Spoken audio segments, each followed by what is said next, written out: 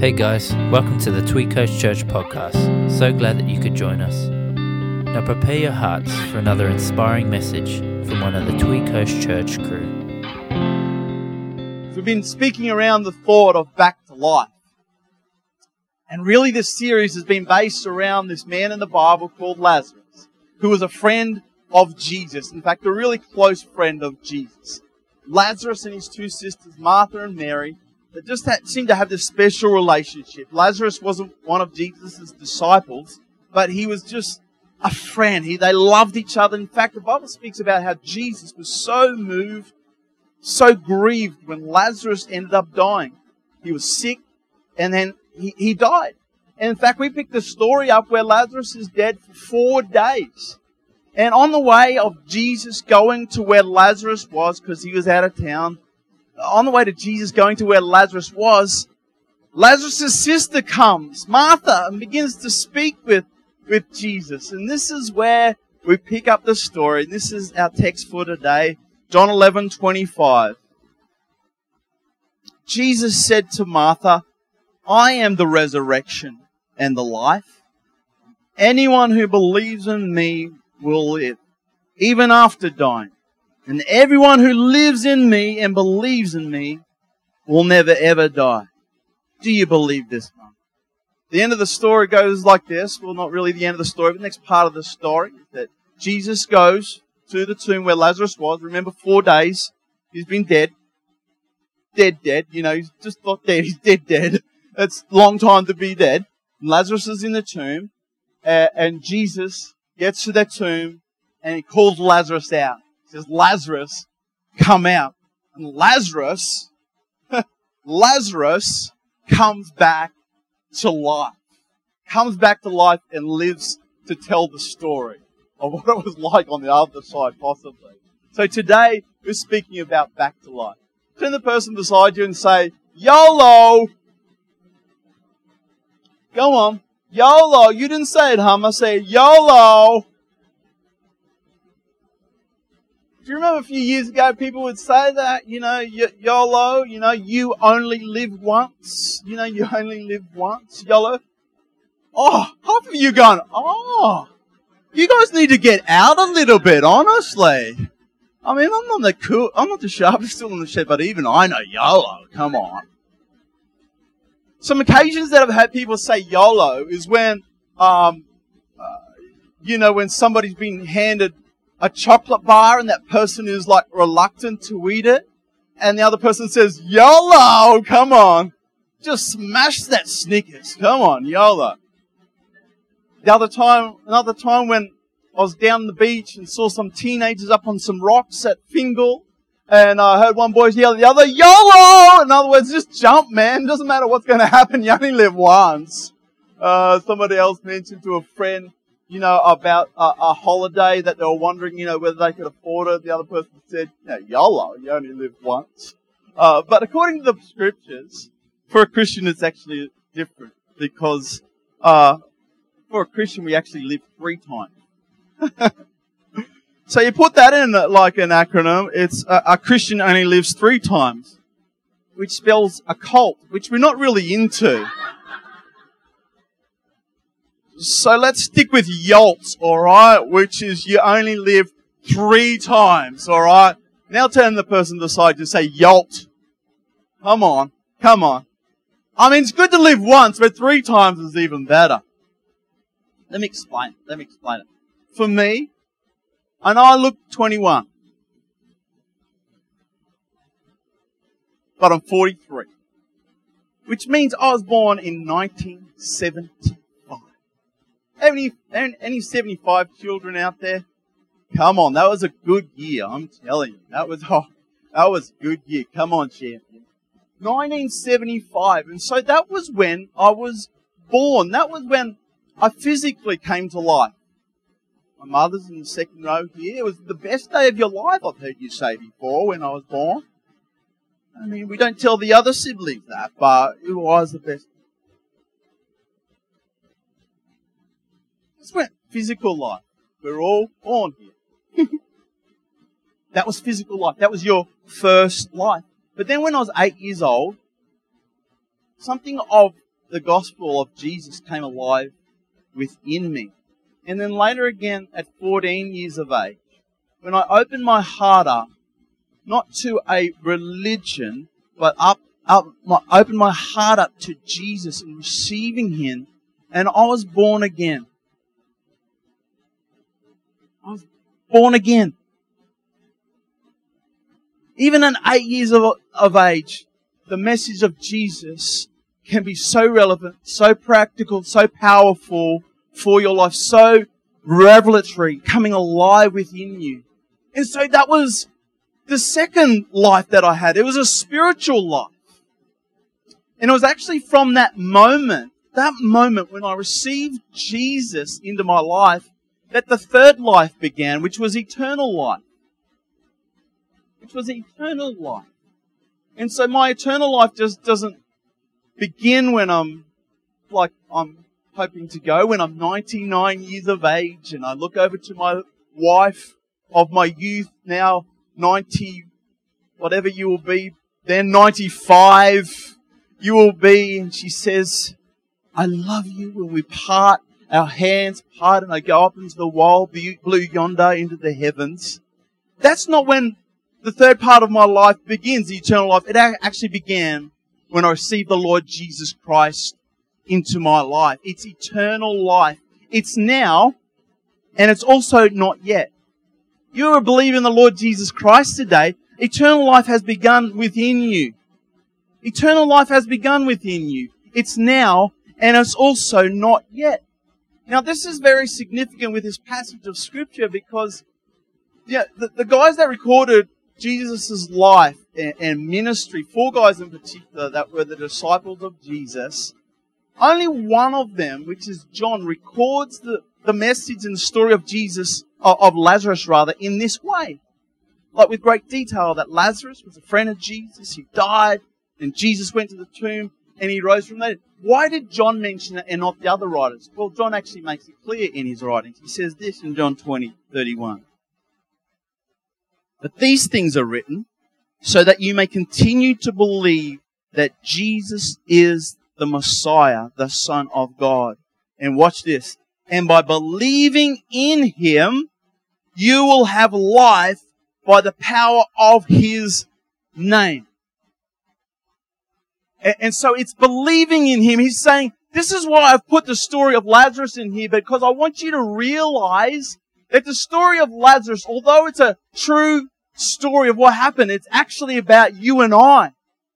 That we are Lazarus. That we were that man. That we were that woman that was perishing, that was died. But Jesus came to the tomb of our life and says, Hummer, come out! Hummer! And it's at the voice and response of Jesus that you said, come on, I'm getting out of this grave. And I'm also going to allow God to take off the grave clothes because He has got eternal life for me.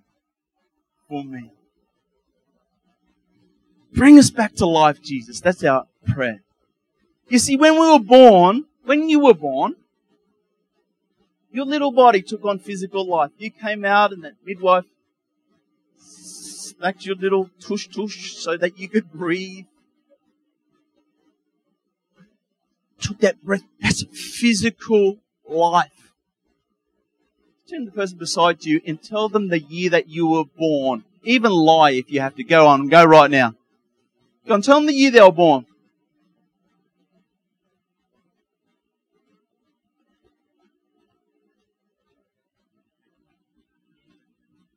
Okay. Now I know some of you lie, but that's alright. I gave you permission. And so that's when we took on the first life. We took on existence. But according to the Scriptures, that we can actually exist and not live.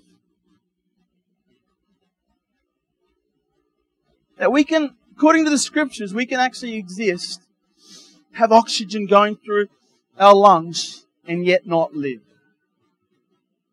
In fact, a guy was wrestling with this kind of teaching when Jesus was speaking about it. He was actually a teacher of the law. His name was Nicodemus, and Nicodemus is flipping out. Tell me more, Jesus, he said. And this is Jesus explaining it further about this new life in God. Jesus said, "You're absolutely right. Take it from me. Unless a person is born from above, it's not possible to see what I'm pointing to God's kingdom. How can anyone," said Nicodemus, "be born who's already been born and grown up? You can't re-enter the mother's womb and be born again.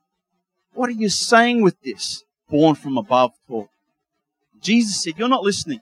Let me say it again. Unless a person submits to this original creation, the wind hovering over the water creation, the invisible moving the visible, a baptism into a new life, is not possible to enter God's kingdom." When you look at a baby, it's just that, a body you can look at and touch. But the person who takes shape within is formed by something you can't see and touch, the Spirit, and becomes a living Spirit. So today, because you're a believer in Jesus, you just didn't believe that there was a Jesus. You believe, you place your trust in Jesus. The Bible says that the Spirit comes within you, and then you actually really begin to live. You really begin to live. You are breathing, but you begin to take on eternal life. You have taken on eternal life through Jesus. See, what did they do with Jesus? What did they do with Lazarus when he died? They buried him. That's what you do with dead things. We had a dead mouse at our house last year. And so we had very simple, after I'd squashed it in a mousetrap, a little simple funeral down by the beach. Because one of our girls in particular was upset that Daddy killed the little pet mouse that was running around the house, eating all Daddy's cereal. What? You bury dead things. As Christians, we recognize that without Christ, we were actually dead. We were actually dead without Christ. But you know what? It doesn't stop there. I love this scripture. It's so relevant for today. For we died and were buried with Christ by baptism. And just as Christ raised from the dead by the glorious power of the Father, now we also may live new lives. Does it say when we get to heaven? No, now we also may live new lives in Christ. You see, today there's going to be some people that are going to go down into the waters of baptism. This is what this scripture is speaking about, that it's symbolizing what Jesus has done for them internally on the inside, that we were all dead in our sins and transgressions, but it was God. But it was God's goodness and His grace that brought eternal life, brought resurrection life into our life today. When they come out of the waters today, symboling the resurrection of Jesus. What a powerful celebration that will be. Amen? Amen. God bless you. Come on. We've got to splash the song leader. Achoo! So cool. So we get excited. You are wet. Sorry, man. I'm more particularly sorry for Vicky. When we get excited about a new haircut. We get excited about a new car. That smell of the leather. A new job. A new house. A new uni course. We don't get so excited about that, but it's something that's on the cards. What about the new life in Christ? What about the new life in Christ? What about the new life in Christ, Christians, today? What a wonderful joy to know that our old life is gone. It doesn't matter whether you got saved when you're 8 or 88. The new life in Christ is to be celebrated, is to be honored, to be lived in, the resurrection life of Jesus. 3 things really quickly about this life. I mean, there's so many things I could mention. But what does this life look like? Well, number 1, it's full.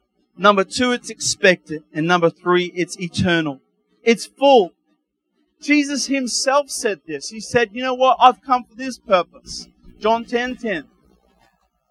The thief only comes to steal it, kill and destroy. But I, Jesus said, I've come that you may have life and have it to the full. Have it to the full, that there would be a fullness in your life. There'd be a fullness. One version says to life abundantly. Life overflowing. Life overflowing. Sometimes when my kids prepare their own breakfast, and they do that sometimes, I come down and there's just like milk all over the table.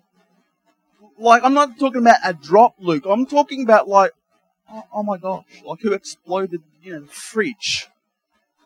And like, I know who's done it because there's a 4-year-old in my house, The 12-year-old, he can probably manage putting milk into his bowl by now. But the 4-year-old, for a 3-litre of milk, it's quite an effort to get it into your Thomas the Tank bowl in the morning. But and so I come down and I'll typically say, well, who did this? I know who it is. And sheepishly little Caleb says, it was me, Dad. I don't necessarily go crook. I say, okay, why don't you ask your brother? But what has he done? He's actually poured into that bowl and then he's tipped that 3-litre container up and he just kept tipping. So he's spoken to his sister about the butterflies and about the Broncos being the best footy team in the world. And so that was a long conversation. So we just kept on talking. And then it's just like overflowed all over the table. God bless you, his cotton socks.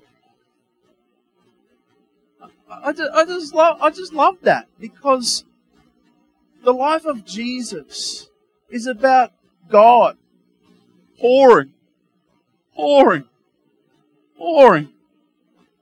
He's such a generous God. He's such a generous God, he hasn't held anything back. Look, he didn't hold his own son back. In fact, he sent him. That's how generous he was. That he loves you so much, that he continually wants to pour into your life. Today, if you're feeling half full or quarter full or just empty, know that, what? God just wants to fill you. And he's a God that wants to fill you to overflowing. It might be joy. It might be peace. It might be purpose. Can I remind you today, maybe you're a Christian and you're still feeling half full. His plan is to fill you afresh. Fill you fresh, to full life, to the full, he promised. Amen? I love that. For me, it wasn't, when I go down and see the milk on the table, I know that somebody's done it. I mean, it's not a little, fairy walked in there and, accidentally spilt the milk. It's a person. Can I suggest to you that the same one that fills the milk to overflowing is a person? In the same way, there's a person connected to the one that wants to fill your life. And it's not a religion. It's God, the person of God. The person of God. We don't come to Him like a Santa Claus. We come to Him like a Savior and say, Savior, I draw close to you. Come and fill my life because I don't want to live this life empty. This is a promise for you. This is a promise for you, friends, not only in the Western church. I would say the same thing if I was speaking to a group of persecuted Christians, that God has life to the full for you. Life to the full. Because it's not dependent on tithes, time, or taxes, anything that the world gives you. It is the joy of the Lord that is your strength. Where does it come from? The joy of the Lord is your strength. It's the peace of God. It comes from Him. It's purpose in God. It's Him. The second thing I love about the life that God has given us is that it's expectant. It's expectant. Ask the person beside you, are you expecting something? And if they happen to have a really round belly, you know you've hit the money. You know you hit it. So good. See, this is what happened to Martha. Martha's coming to Jesus saying, Jesus, you missed out. You could have helped my brother. You could have prayed over him. I've seen you heal all other people. You could have done this. Jesus is like, hey, Martha, do you believe that I can raise people from the dead? That I'm the resurrection and the life? And she's like, of course, Jesus, you can. I believe there'll be a day out in the future where, people that believe in you will rise from the dead. And Jesus is like, Martha, I don't think you understand. Your hope is not just on the horizon. Your hope is right now. And that's where he says, I'm the resurrection and the life, Martha. Whoever believes in me, they'll not die, but they'll have eternal life. You know, sometimes we can be like that. Our hope can be on the horizon in the sweet by and by. But I'm here to tell you that our hope is not just on the horizon, and it is, but our hope is right now.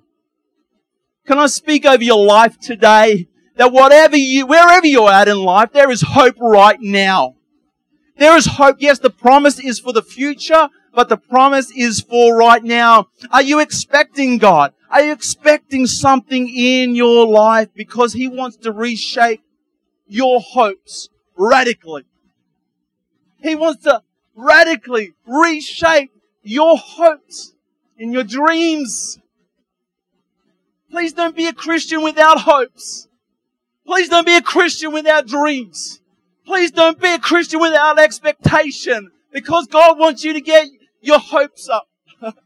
Maybe your hopes have been dashed because of people or places or things or items, and that will happen. But please look unto Jesus, who will never, ever let you down. Put your hopes, put your trust on Him. Look unto Him today. Look unto Him today. You see, when the New Testament writers spoke of the cross, they spoke of God's love. But when they spoke of the resurrection, they spoke of God's power. You put that equation together, that we are worshipping a God that loves us and is powerful. That says to me that you can have a hope-filled expectation of the future, because He's held nothing back. He loves you and He is all powerful today. Can you please put your hands together and give God some praise? Come on, Art Simon. Now, this is the last one. I've got to finish up really quick. Is eternal. I haven't got time to go into this today, but I just wanted to remind you of those things, that God, the life that God has for us is full, it's expectant, and it's eternal. Now, this is possibly what we don't think about regularly. Possibly even for myself, not as much as we should. That the life that God, the work that God has done in us is eternal. Really, this is just like the change room to the real game. Come on, somebody. That when we walk on that field of eternity, that's the real thing. Maybe we don't think about it enough. And probably why the Apostle Paul several times says, think about heaven. Think about eternal things. This is him speaking in Romans 6:23. He says, work hard for sin your whole life, and your pension is death. That's your reward. He's speaking about working. But watch this. It's the opposite of working. It's just receiving. But God's gift is real life. Real life. Sounds full. Sounds expectant. And eternal life. Delivered by doing a lot of good stuff. No, delivered as a gift. Here, I'm here to deliver you a gift. Just sign. It's been paid in full. I haven't got the money, Jesus. No, it's been paid in full. Just receive. As a Christian, you never stop receiving. You got to be good at giving, because we give to our community, to our loved ones. But you got to be just as good as receiving from heaven. If you're trying to earn your way to heaven, trying to earn your lucky stars or stripes, you'll never reach it. But just by faith, receive. You're always in a place of receiving from Him. God, I'm receiving your joy today. I'm receiving your word. I'm receiving your hope today. It was the brilliant philosopher of philosophy at London University, C.E.M. Joad, was not a Christian. He was asked on a radio program, if you could meet any person from the past and ask them just one question, who would you meet and what question would you ask? Professor Joad answered without hesitation, I would meet Jesus Christ and ask Him the most important question in the world. Did you or did you not rise from the dead? There came a day in Professor Joad's life when he assessed the evidence, encountered Jesus Himself, and wrote a book called recovery of belief. If Jesus Christ is risen from the dead, this changes everything.